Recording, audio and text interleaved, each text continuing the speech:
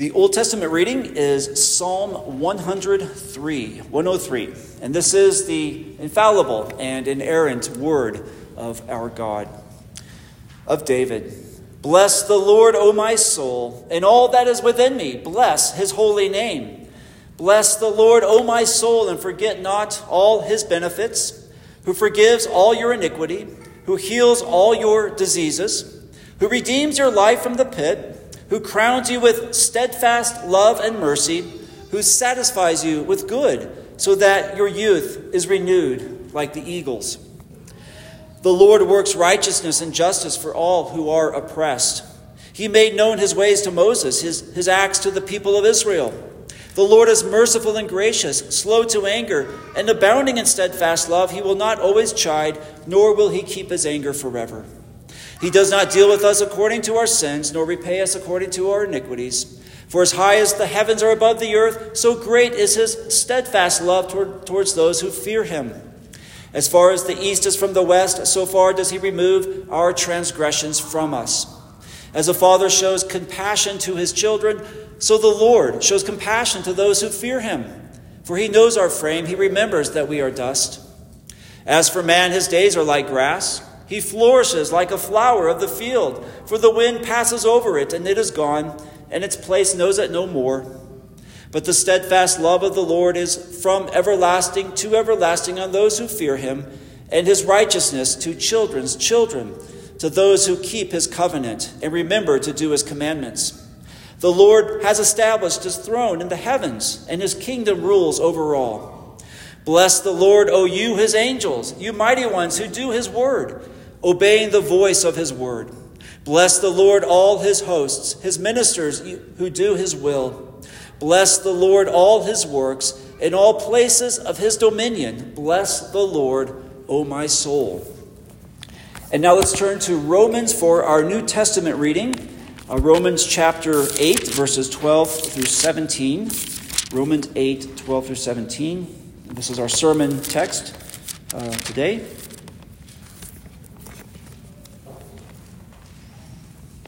Romans 8, 12 through 17.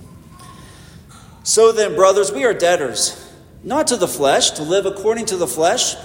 For if you live according to the flesh, you will die. But if by the Spirit you put to death the deeds of the body, you will live. For all who are led by the Spirit of God are sons of God. For you did not receive the spirit of slavery to fall back into fear, but you have received the spirit of adoption as sons, by whom we cry, Abba, Father. The Spirit himself bears witness with our spirit that we are children of God, and if children, then heirs, heirs of God and fellow heirs with Christ, provided we suffer with him, in order that we may also be glorified with him. The grass withers, the flower fades, but the word of our God will stand forever. If we have learned anything in our study of Romans so far, it is the amazing grace that God has given us in the gospel of Jesus Christ, that because of Christ, because of his atoning work, your sins are forgiven, and because of Christ, you are considered or counted perfectly righteous in the sight of God. And this, of course, is the grace of justification, which is a major theme of Romans, as we have seen. Justification. It means that as a believer in Jesus Christ, the obedience of Christ, the righteousness of Christ are imputed to you or reckoned to you by God, so that it is in the sight of God as though you yourself have never sinned and have lived a life of perfect obedience and righteousness. And on the basis of this imputed righteousness of Christ, God declares you righteous in his eyes. And so Romans 8:1 says, there is now therefore no condemnation for those who are in Christ Jesus. And as we've learned from Romans, we receive this gift, this grace of justification by faith alone, apart from works. By trusting yourself entirely by faith to Jesus Christ as your Savior, not trusting at all in any good that you do or any works that you bring to God, this grace of justification, this forgiveness of sins, this blessing of a free and gracious salvation is yours by faith. It's a gift. As many of you will know, when Martin Luther studied the book of Romans, and when he came to understand that he was justified on the basis of the righteousness of Christ that was counted to him, he said that he felt like he was altogether born again, and that he had entered into the gates of paradise that had been flung open for him. And if you too, by faith in Christ, if you have also come to him as your Savior, you too have tasted this same joy and freedom of knowing your sins are forgiven, that you are covered with the righteousness of Christ. You have come to know what an unspeakable blessing it is to be justified. And in fact, it's such a blessing, this is such a great gift of God, we might ask ourselves, could there be anything greater? Could there be any greater blessing that God has for us than this grace of justification? And incredibly, amazingly, the answer is yes. As wonderful as justification is, it is the foundation or the precondition of an even greater gift of God's grace, and that is the gift of adoption. With justification, God, as our judge, he declares us to be righteous, innocent, forgiven, acquitted. But with adoption, God is not just our judge, but he becomes our Father, who loves us, who cares for us. As God's adopted children, we are loved by our Father. He brings us into this intimate communion with him. He is a Father who cares for us, who provides for us, he protects us, he guides us. In Christ, we can say that we are every bit as loved by God as much as Jesus himself, the eternal Son of God, is loved by God, his Father. It's for this reason that the theologian J.I. Packer said, to be right with God, the judge, is a great thing, but to be loved and cared for by God, the Father, is a greater. And this blessing of adoption, this is the main theme, this is the central thought of these verses that we heard today from Romans chapter 8. Paul says in verse 15, you have received the spirit of adoption as sons by whom we cry out, Abba, Father. And as we look at this passage this morning, first we'll consider this wonderful truth that in Jesus Christ we are adopted. We have become the sons and daughters of God. And then secondly, we'll consider two things that this truth, this grace of our adoption, two things that this means for us in our lives as Christians. So the first lesson is this: as Christians, we are the sons of God. So I'd like for us to hear again verses 12 through 14. So I'll read those verses again, 12 through 14. So then, brothers, we are debtors not to the flesh to live according to the flesh. For if you live according to the flesh, you will die. But if by the Spirit you put to death the deeds of the body, you will live. For all who are led by the Spirit of God are sons of God. Now, by the way, just to kind of get this out of the way a little bit, I doubt if there's any misunderstanding here, but just in case there is, let's clear up all confusion. When Paul addresses the Romans as brothers, when we hear that in the Scripture, he's including men and women, brothers and sisters in Christ. When this passage says that we are sons of God, that covers also sons and daughters of God. So just in case there was any misunderstanding on that point. Now we'll come back to verses 12 and 13 later, but what I want you to see for now is that what Paul says in verses 12 and 13, that we are no longer, or we are not debtors to the flesh, but we are to live by the Spirit, that by the Spirit we are to put to death the deeds of the body. These things that Paul says in verses 12 and 13, they are grounded upon or founded upon a truth that Paul declares in verse 14. And that truth is this, is that every single believer in Jesus Christ, by the grace of God, is a child of God. Again, verse 14, for all who are led by the Spirit of God are sons of God. What does it mean to be led by the Spirit of God? What that means is to be indwelt by the Spirit of God so that one is controlled or ruled by God's Spirit. And since, as we have already seen from previous verses, every single believer is indwelt by the Spirit of God. Therefore, every believer is controlled or ruled by the Spirit of God. Therefore, every believer is led by the Spirit of God and is a child of God, a son of God. Along those lines, notice what Paul says in verse 14. He says, for all who are led by the Spirit of God are sons of God. There are no exceptions. There are no spiritual orphans in God's family.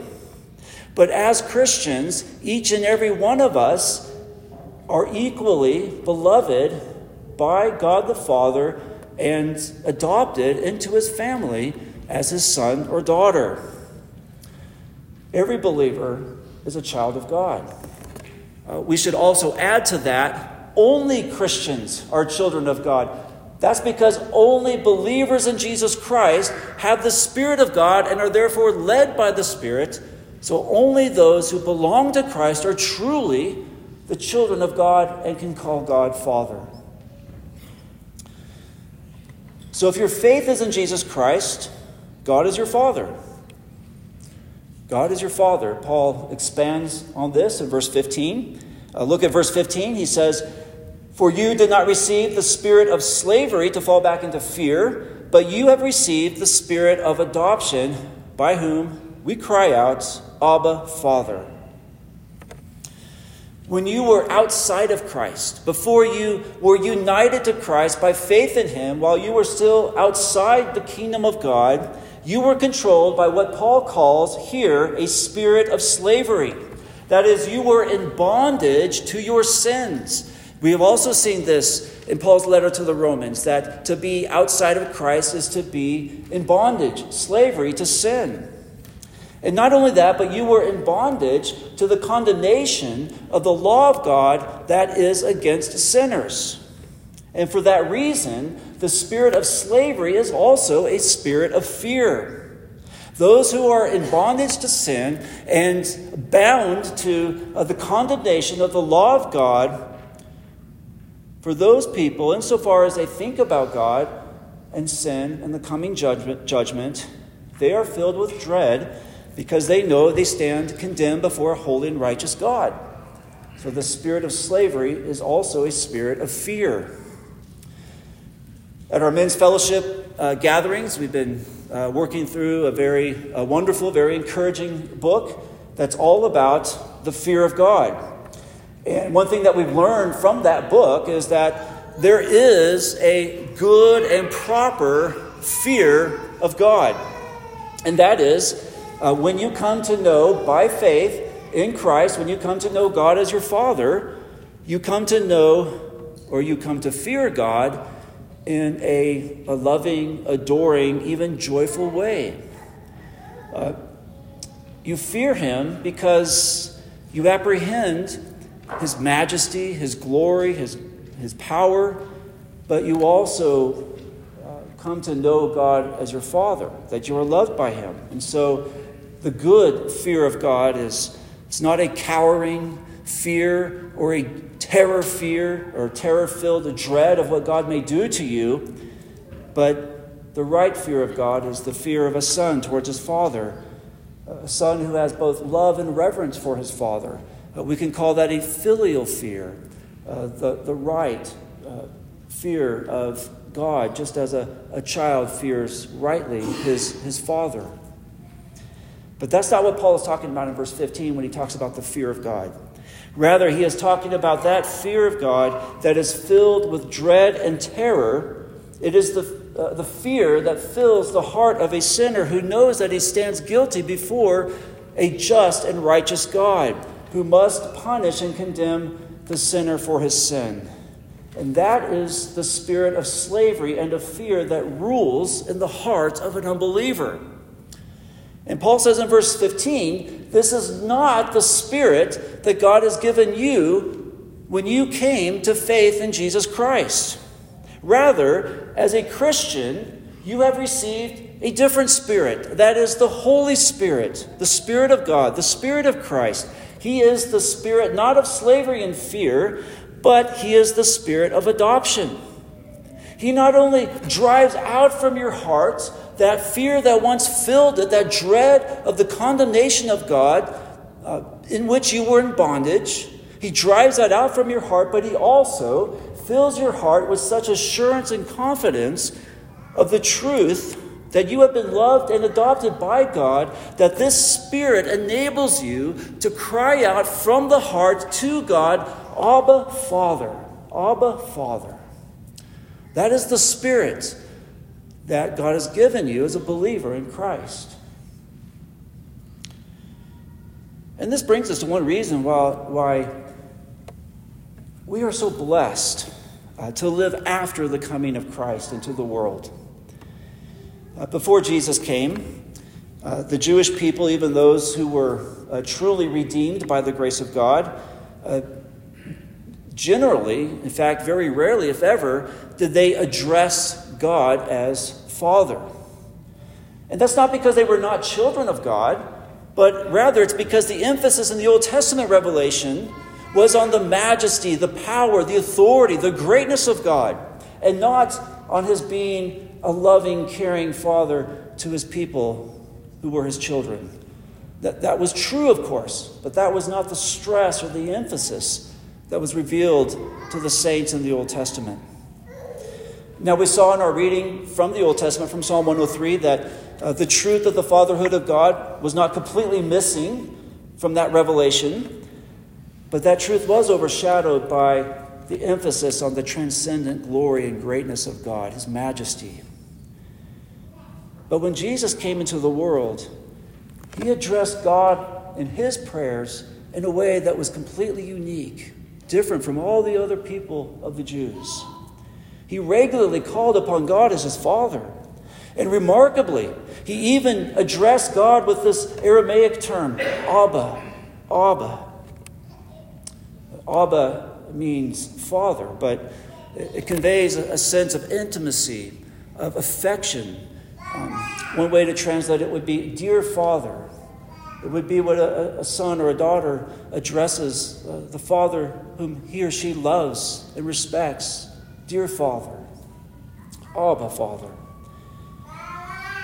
And of course, when we consider who Jesus is, it's only right that Jesus should address God in this way. And that's because Jesus is the Son of God. He is the incarnation of the eternally begotten, eternally existing Son of God. And so it is only right and proper that when Jesus came in the flesh, as man, as He prayed to His Father, that He should address Him as Father. But here's why we are so blessed to live as Christians now after the coming of Christ into the world. When Jesus came into the world, when He ascended into heaven, you know, He poured out His Spirit upon the church. And He gave His Spirit in fullness to the church in a way that the Spirit was not given to the people of old. And that Spirit that God has given us, that He gives every believer, is the Spirit of adoption, the Spirit that assures us that we are just as much the children of God as Jesus Himself is the Son of God. And so we, as believers in Christ, we can address God just like our elder brother Jesus addresses God. We can address Him as our Father. We can even address Him, Abba, Father. Abba, Father, just as Jesus Himself did. And so as a believer in Jesus Christ, the God who is infinitely holy, the God who is absolutely distinct from all that He created, who rules over all things in transcendent glory, the God who is perfect in holiness and righteousness, the God before whom the cherubim shield their faces as they cry out, holy, holy, holy, the God who rules over all things with sovereign power, this God, He is your Father. He is your Father in heaven, and you can call Him Abba, Father.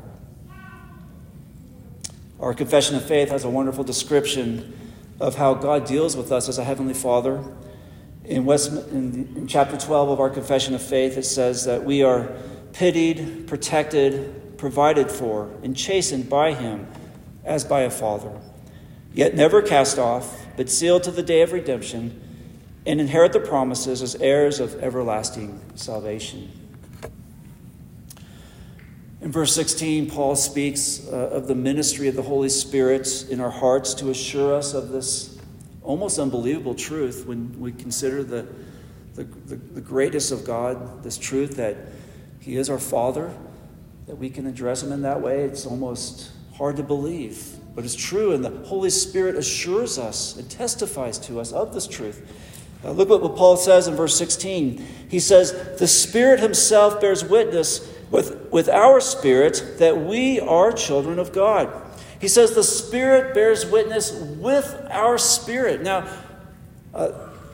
if the Spirit is bearing witness with our spirit, there's a sense in which the Spirit is also bearing witness to our spirit.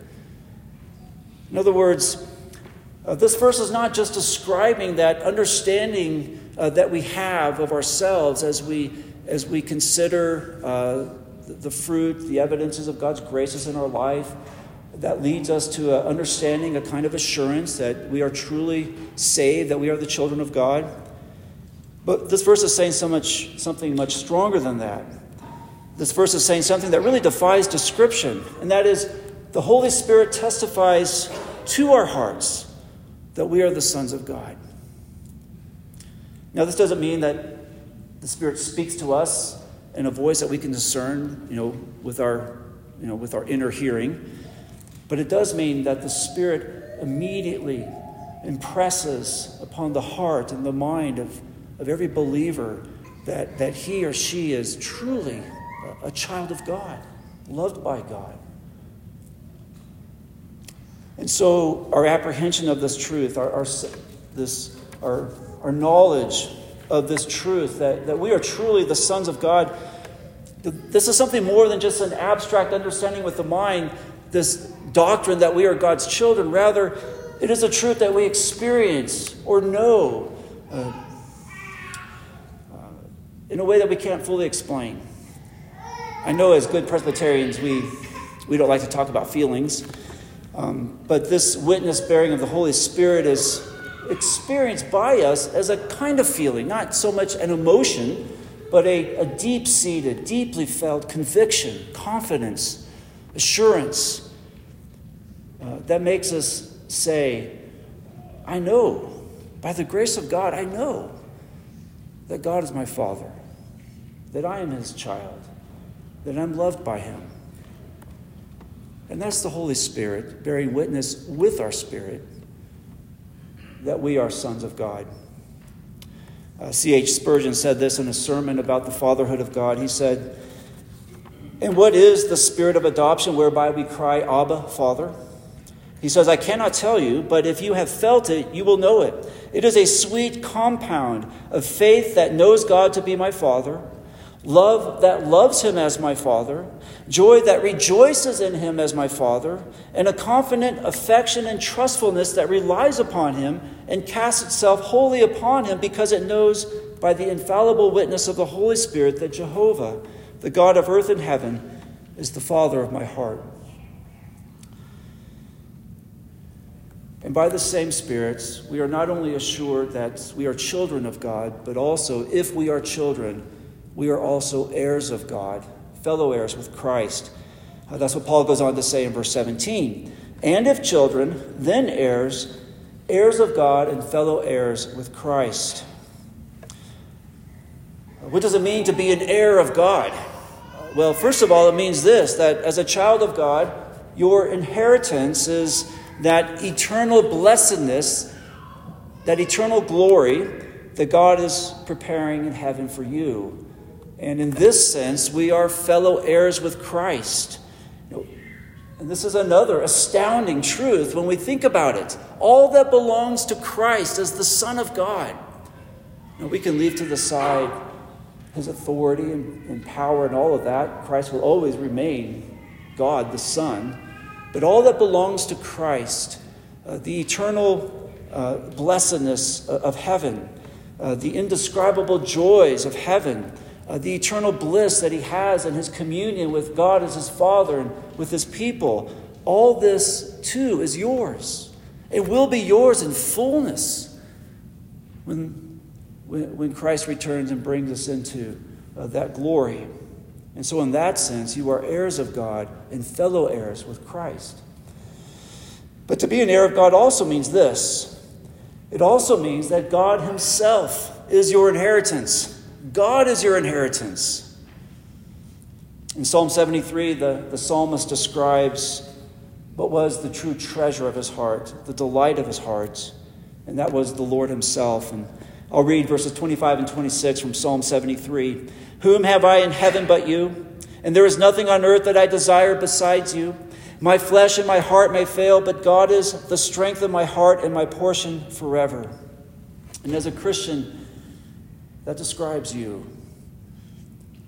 This is part and parcel of what it means to be a believer in Christ. That the treasure of your heart, the delight of your heart, what you long for, most of all, is God himself. To be in his presence, to know him. As a Christian, he is your portion forever. He is your treasure. He is your delight. And he will be your inheritance in the life to come. And so you are heirs of God in that sense. And so to be an adopted child of God, this is a stupendous, astounding privilege. And truly, this grace of God is, this grace of adoption is the highest blessing of the gospel. But with this privilege, with this blessing comes a calling to live as a child of God. And living as a child of God, of course, involves many, many things, and we could do a whole series of sermons on what it means to be a son of God and to live as God's child in this world. But just looking at these verses this morning, we'll focus just on two things that living as a child of God involves for you and me. First of all, as sons of God, we are called to put to death the sin that is in us. So now we'll go back to the beginning of the passage in verse 12. Look at verse 12. We read there, So then, brothers, we are debtors, not to the flesh to live according to the flesh.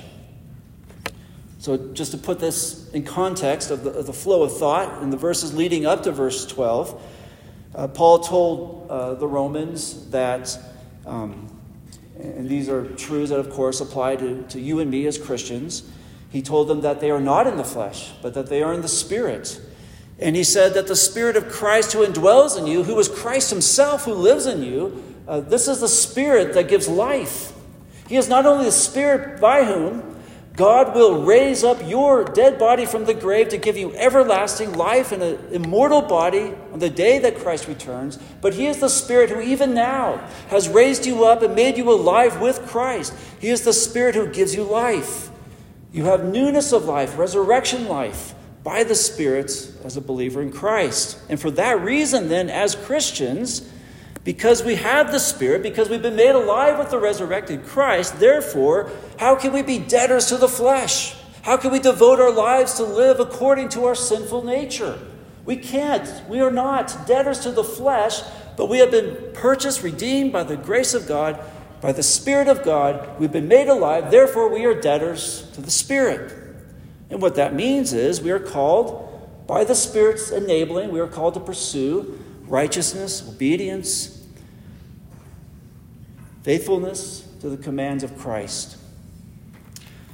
But let's put this in terms of being children of God, because this is Paul's controlling thought here, that we are sons of God. Because we are sons of God, you and I are called, therefore, to grow in conformity to the family likeness. In other words, we are called to imitate Jesus, who is our elder brother.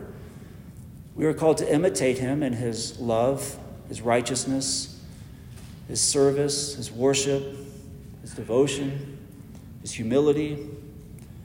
And Jesus himself, of course, he bears the family likeness because he is the true image of God the Father. And so we are called to conform to the image of Christ and therefore to to be made like him, and we will more and more reflect God himself. That is our calling as the children of God. And that is the work that the Spirit does in us as well. Paul puts this whole matter in very stark terms in verse 13. Look at verse 13. He says, "For if you live according to the flesh, you will die. But if by the Spirit you put to death the deeds of the body, you will live." The person who lives according to the flesh, this is the person who serves himself. He serves his own self-interests. He serves his sinful passions and desires. He is enslaved to sin. What is the outcome of that life? It is death. It is death. And death here is referring not just to physical death, but death is referring to that eternal destruction, that eternal condemnation that all must suffer who die apart from Christ. But Paul says in verse 13, and now he's speaking to us, he's speaking to Christians. He says in verse 13, "If by the Spirit you put to death the deeds of the body, you will live." So here's the alternative to living according to the flesh. It is to put to death the deeds of the body by the Spirit. And the deeds of the body here, without getting into it, basically we can read that as sinful deeds, the deeds of the flesh, any thoughts or words or actions that are sin. We are to put sin to death. That is what you and I must do as the sons of God. This is what we are called to do, is to put to death sin. And what that entails, what that means is, among other things, it means fighting sin and temptation at the moment that it rises up in our hearts. Putting death to sin the moment we recognize it.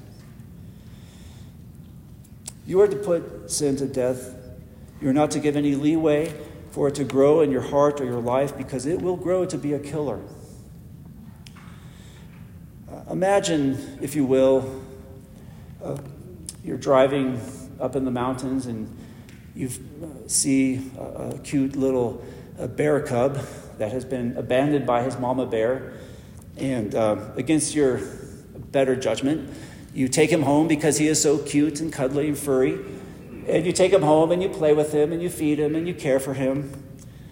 But then what happens when that little bear cub grows up to be a full-grown bear? He's going to be looking at you as his next meal. And it's the same with sin. If you don't put sin to death when it is small, if you don't put sin to death when it is just beginning in your heart, it will grow up and put you to death. That's the way sin operates. You may be familiar with the famous work by the Puritan John Owen, The Mortification of Sin. He begins that work with a kind of extended commentary on this very verse, Romans 8:13. And he has a little kind of poem in that book, and he says, "Do you mortify? Do you make it your daily work?" And those aren't questions, those are commands. Mortify means to put to death. Mortify, put to death, make it your daily work. Be always at it while you live. Cease not a day from this work. Then he says, be killing it, or be killing sin, or it will be killing you. And that's how it works when it comes to sin. It's the law of the jungle. Kill or be killed. But here's your hope. Because you belong to Jesus, because you do have the Spirit of Christ living in you, because the Spirit indwells in you, you can, and by the grace of God, you will put to death the deeds of the body, that you may enter into eternal life. And so as the sons of God, we are called to put to death the sin that is within us. Secondly, as sons of God, we are called to suffer with Christ. Let's look at verse 17. Paul says, "If children, then heirs, heirs of God and fellow heirs with Christ, provided we suffer with him in order that we may also be glorified with him." We can marvel at the grace of God. We should marvel at the grace of God. By his grace, by his mercy, not because of anything he saw in us, but because he is a God of love. He made us his children. He redeemed us by the blood of Christ. And he makes us his heirs. He gives us all of these precious promises in the Word. He promises that we will one day be glorified with Jesus. But, he also calls us to suffer. to suffer with Jesus, provided we suffer with him. And this isn't a command so much as it is a fact, a truth, that if you belong to Jesus Christ, you will suffer with him. Now, what does it mean to suffer with Christ? Obviously, it does not mean that you suffer in any way that contributes to your salvation. But what it means is, at least part of what it means is, that the pattern of your life will be the same as that of the life of Jesus himself. And that is first suffering, then glory. When Christ came into the world, he suffered. Before he was exalted as the glorified Son of God, he was crucified in shame as what people thought was a pretended Messiah. First suffering, then glory. First the cross, then the crown. If we are the adopted sons of God, why should we think that we will have it any different from Christ, the Son of God? That's the pattern of our lives as Christians. First suffering, then glory. But just as Paul elsewhere in the Scriptures says that we do not grieve as those who have no hope, neither do we suffer as those who have no hope. But your hope is that the future glory that you will share with Christ, and whatever exactly that means, that future glory, whatever that means, Paul says that future glory will be so marvelous, so wonderful, that it will cause you to forget all the suffering that you endured in this life. Look what he says in verse 18. He says, "For I consider that the sufferings of this present time are not worth comparing with the glory that is to be revealed to us." If your faith is in Jesus Christ, and whatever you suffer in this life, this is the hope that belongs to you as a beloved son or daughter of God. And that is that eternal weight of glory that is waiting for you will far, far outweigh the light and momentary afflictions that you suffer in this life. Let's pray.